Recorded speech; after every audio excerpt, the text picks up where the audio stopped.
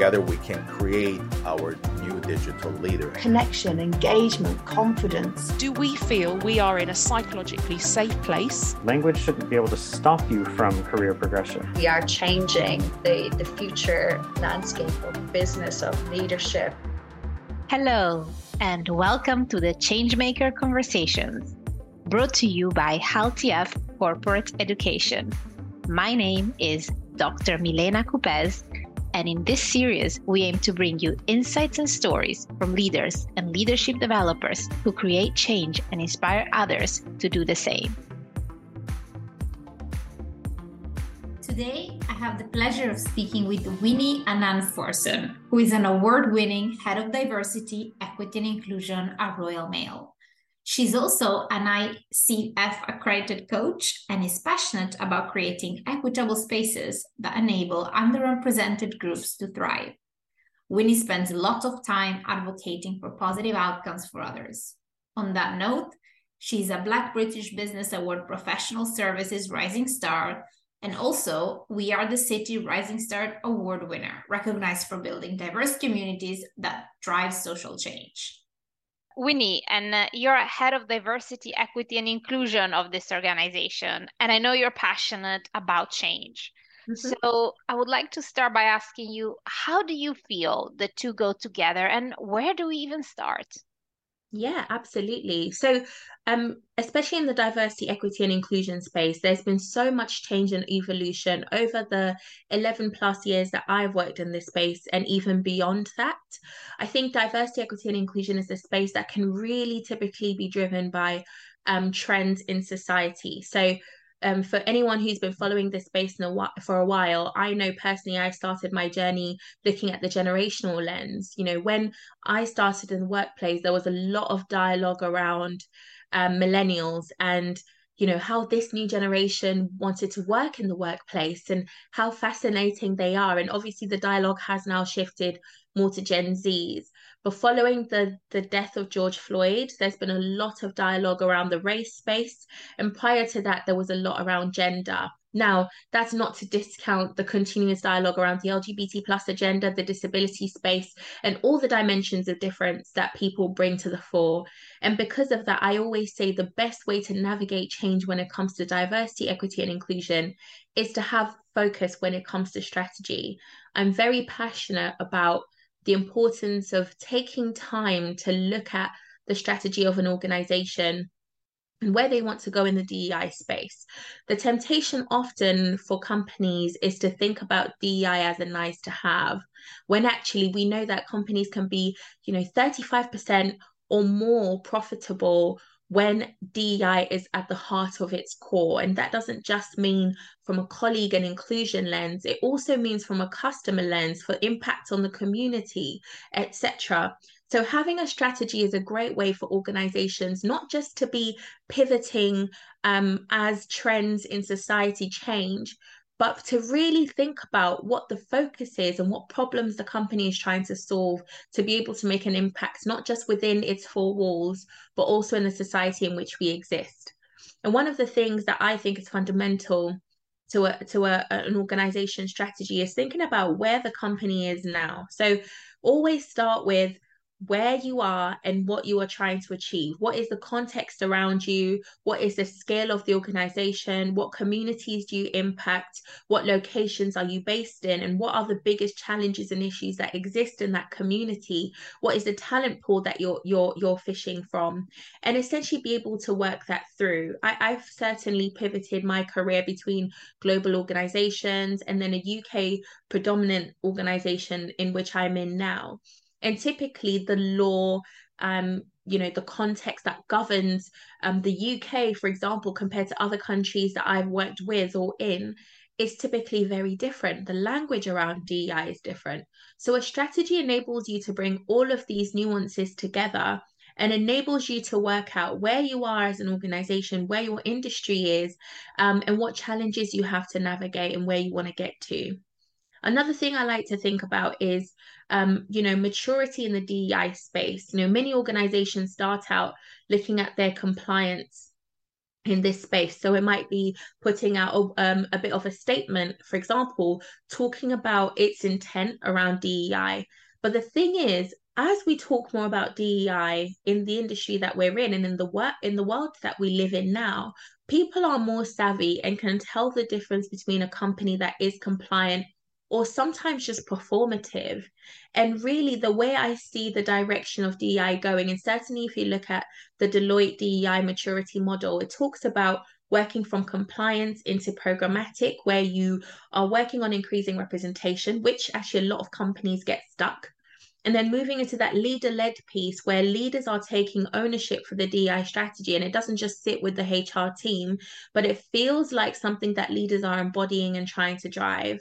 And then moving into that integration space where DEI feels like it's part of the psyche of the business and, feels like it's living and breathing, that most companies can feel the impact of the organization strategy across the piece. And for me, that's important to look at when you almost take that first point I made around what is the context that the company is working in, and then where does the company want to get to in its maturity around DEI. I think those are very important points to look at. And finally, the last point I'll make when it comes to fundamentals around DEI strategy is data and feedback is so important when you're looking at the context to look at the trends that data is telling you. And the advice I like to give most people when they're at the starting point on the DEI journey is fix your data. Look at where you have gaps in the way you collect your data, look at your parameters and what you can and can't collect, and try and understand, over time, building those pipes to help you understand the landscape is probably the most worthy investment. But also coupled with listening to people, listening to your customers, listening to your colleagues, and understanding what they need from your organization will really set the scene and making sure you understand your context and also can set a really strong direction for the maturity in your organization around the strategy. Thank you, Winnie. That makes a lot of sense to me. It really sounds that for real change to happen, it needs to be intentional, it needs to be strategic. And that I can't help but wonder, what are some of the risks if we don't get this DEI strategy right? I think that's a great question because, there's so many challenges, like I talked about before, in terms of knowing where to start from a DEI strategy. And I think most companies will start and then get overwhelmed with the amount of progress that needs to be made. So I think for me, the first risk is the risk of being overwhelmed, especially when you're a global organization. So in my previous role, I had a broader remit around UK, Europe, and Middle East. And each of those geographies had very unique challenges. So if you don't have a clear strategy, if you don't have a clear global roadmap and then a local nuance to go with it, that can be very difficult. And I think that goes back to that piece around understanding your organizational context. It's a balance between going global and looking local, looking at the systemic challenges, but just narrowing them down to bite-sized chunks. And look, that in itself is difficult to do because DEI is such a beast at times that it doesn't feel bite-sized, but trying to create some tangible actions as part of your strategy enables you to not feel overwhelmed. And I would say that's the first risk. When you're overwhelmed, it's very difficult to then make meaningful change and drive broader impact. I think one of the other things that is important in looking at that overwhelm piece and being strategic in the way that you build out actions is most people who are colleagues, people in the community, people who are customers, they want to know that you're doing a few really impactful things that you really mean it when you say you're going to do and actually follow through and talk about the impact of those things. But people don't often want to be left out of the dialogue around DEI. So the temptation for most organizations is to look at targets. And I know that's something that we do as well because targets are a way of identifying where there is a lack of equity and being able to take meaningful action to help move the dial to positively affect underrepresentation and improve representation where there are hotspots. However, that goes hand in hand with making sure there is a broader strategy that is intersectional so that when people from different identity groups or people who have different dimensions of difference can see something for them on the strategy. And I think being able to be clear and strategic really avoids being overwhelmed while making sure that you demonstrate a broader duty of care across different dimensions of difference. I think the second risk also is seeming performative. So back to the point I made earlier around the maturity model, when you are just taking actions to look like you care about DEI on the outside, that's a big risk because people are more savvy now than they've ever been. They have more access to information now than they've ever been. So making sure that DEI doesn't just look like it's something that the company is passionate about, but is ingrained in every part of the business is important. And that performative piece is the second risk I would highlight. But then the third is lack of impact. And I think that goes hand in hand with feeling overwhelmed.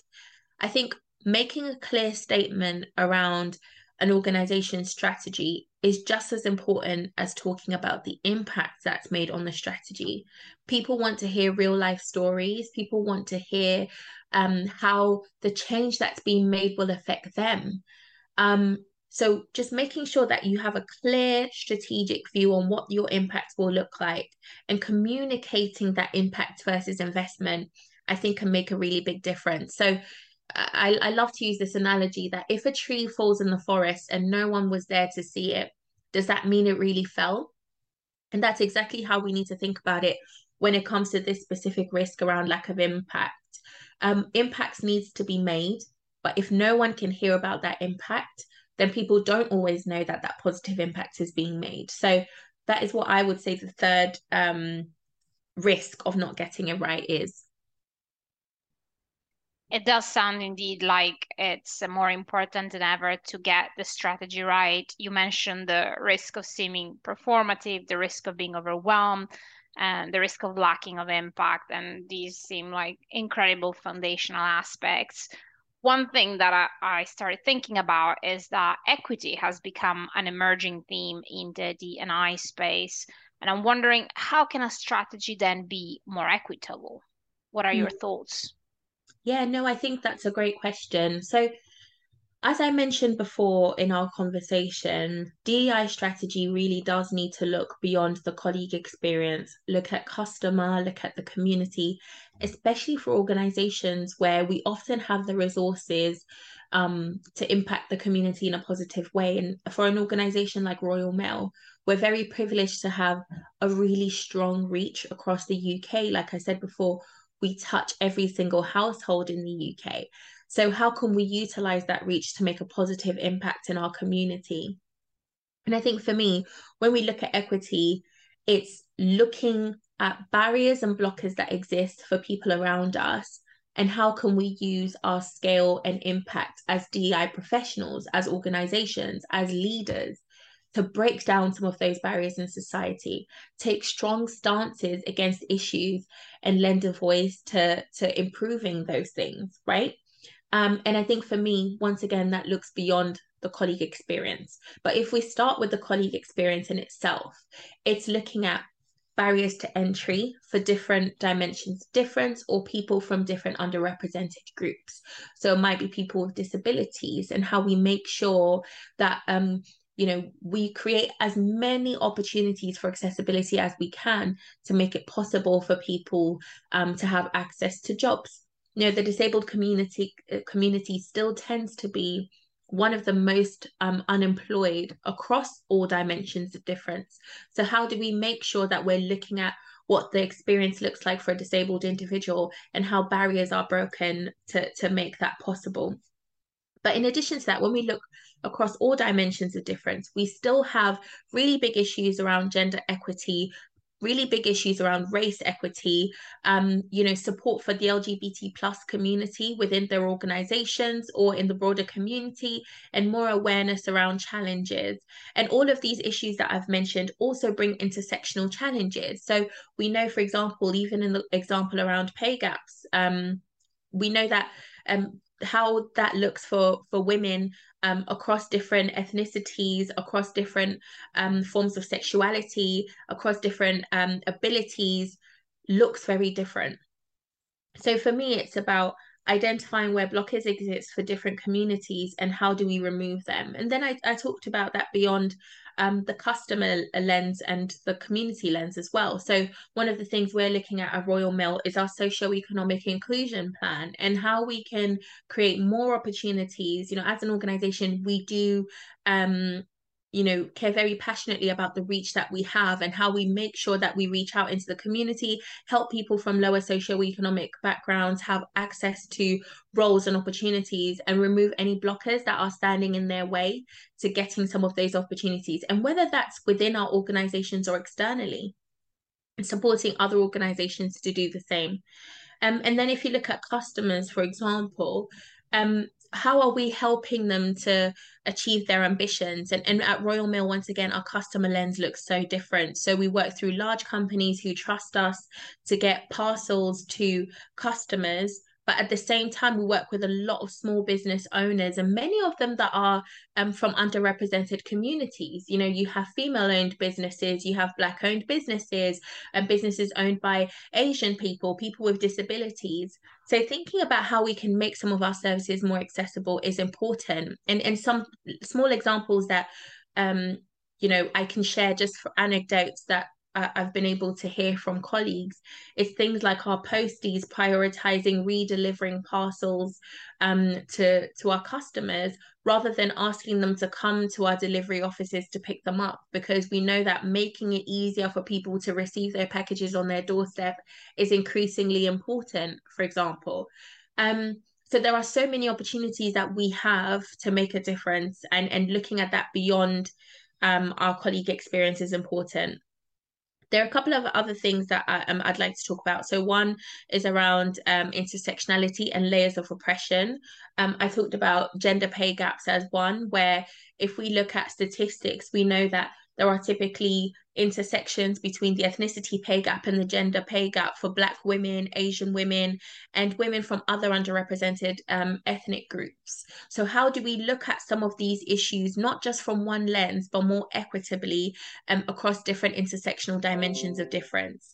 And when I talked about that data quality piece, I think that's another opportunity that we have with data. If you're in a place as an organization where you are now building the pipes around the quality of data you collect, another great opportunity to think about how you can look at some of those data points intersectionally. And I think that's a massive opportunity for driving equity. It really does sound like it's a massive opportunity, Winnie. And honestly, I'm just blown away by how much you were able to share on how to set a DEI strategy for real change. For everybody listening to this podcast, what would you say are the top takeaways when defining strategy? So I guess mostly in summary to some of the themes I've mentioned, the first thing would be start with a current state assessment. So looking at benchmarking yourselves against other organizations and looking at different trends that emerge around what's going on externally and what people are looking for from their organizations and how well your organization is able to meet that based on your infrastructure. But then also that data and listening piece, looking internally and thinking what is appropriate for my company versus other companies. So once again, to give you an example, I talked about representation earlier, and things like targets. It's all well and good having a target for, let's say, increasing ethnic representation, but if the location of your business is in an area where the area in itself is underrepresented for people of different ethnic groups, you might want to think about how you can contribute to the accessibility of that community to different groups before you attract them to your company, because if not, you'll just have a target that you'll not be able to meet. So looking internally and looking in the broader context is important. Equally, another example that I can use when we look at that internal versus external piece is when I was looking at a broader remit. Let's say, for example, in the Middle East, where I was supporting, they wouldn't use the language disability, for example. When they talk about their people, they use the term people of determination is the term they use. So once again, things like language is important. What is the language that is used around this space? And how do we make sure we do that internal review to make sure anything that we produce fits with our internal and our current state in terms of the landscape we're working in. So that would be the first. Start with your current state and look internally. The second is establish what culture you're trying to create. How do you want your stakeholders to feel? And what is the reputation you want to have with your stakeholders? And then think about where the gap is between here right now and where you want to get to. So back to that maturity piece. But equally, when you are doing that listening, when you are looking at your data, it gives you a really great indicator into how your colleagues, your customers, and your community are feeling, and what their expectations are. So you're able to assess where the gap is and then create very meaningful action that will help drive positive outputs, and also making those outputs as measurable as you can. A lot of DEI will appeal to hearts and minds, but a lot of it will also be actual, tangible, measurable effort that you're able to talk to because people want to know the impact that you're making. So that's the second thing. Establish the culture you're trying to create and establish where the gap is to how you get there. Then the third thing I would say is tell the story, bring stakeholders into the fold continuously. And it's almost that piece around, this is what you told us to do, and this is how we've achieved that. What more do you want to hear? Because working on diversity, equity, and inclusion is not a one size fits all. It's not a destination, it's a journey. And we've talked about different trends in the industry and different ways that we are learning. And whilst a lot of problems are still the same, a lot of the challenges that we hear about are still the same challenges we're hearing about many years ago, which is it's a very frustrating and unfortunate place to be. But it just goes to show that there are some interventions that are still very much needed and still need a lot of focus. But at the same time, when the tide shifts in society, it makes sure that we are best placed to hear what the changes are and what is important to focus on as you ensure that you're moving with that change that you talked about right at the beginning of the podcast. And then the final thing I will say is never stop listening. So as you're bringing stakeholders into the fold, telling them the story about what's happening, listening to their feedback, never stop that listening, because what the feedback will be this year will be very different to what it would be next year. We've all been affected by the pandemic, and we know that, you've got things like the cost of living crisis right now. The different needs of different groups will differ all the time based on the trends in society, based on any systemic issues that are being faced. So making sure that we are listening and listening intersectionally, listening across different communities, not pigeonholing specific groups, will be very important, and bringing everyone on that journey as you go along. So those are the four things I would say. Thank you, Winnie, for summing them up so nicely. You have incredible advice, and I'm just so confident that you're setting up Royal Mail for real change in the D&I space, and I'm really excited to see what you will achieve. I would love to ask you one last question. It's a question that we ask all of our speakers, and that is, what is the one thing you know now that you wish you would have known 10 years ago? That's a really good question. I think for me, and one of the things that I always say, I actually didn't mention this at the beginning of the podcast, but I think it's very important to mention it now. I'm a first generation immigrant myself. And I moved to England about 15 years ago when, at the age of, actually not 15, 17 years ago now. Gosh, that really does fly by. And one of the things that's been hugely invaluable in my own journey in the UK, I moved here from Ghana in West Africa, is just all of the support that I have received from different people that have helped me along the way. And one of the biggest pieces of advice amongst the many that people have supported me with is my difference is my superpower. I had a teacher when I first moved to England and I was doing my GCSE English. Her name was Christine Stevens, and I'll never forget her. She told me once, she said, Winnie, if you came all the way from Ghana to England, and you were brave enough to do so, think about all the things you could go on and do. And that was the first time I saw being an immigrant as a hugely positive thing, And I believe that when you understand the difference that you bring to the table, you can do anything. So I would say that's my biggest thing that I know now on my journey, that I wish I'd known earlier in my journey, that it really is special to be different. And if we can make all of the people around us that really add to the rich tapestry of our society, if we could let them know how special they are because of their unique contribution, the world really could be a more magical place. Thank you, Winnie. This is great advice for everybody. It's great advice for myself, and I'm sure our listener will appreciate it too. We are change makers. We celebrate change, and we find strength in change, and we inspire change. And we should all remind ourselves of that all the time. And on that note, thank you so much for speaking with me today. It has been a real pleasure to learn your views, and I'm sure our listeners learned a lot on D&I strategy. Thank you so much. I really enjoyed our conversation. Thank you so much. Thank you. And thanks for having me. It's been really great to spend time with you. Thank you for listening to the Changemaker Conversations. Would you like to talk further about unlocking human potential and creating positive change, either one-to-one or on this very podcast? If so, please visit haltf.com/inspire. Until next time, goodbye.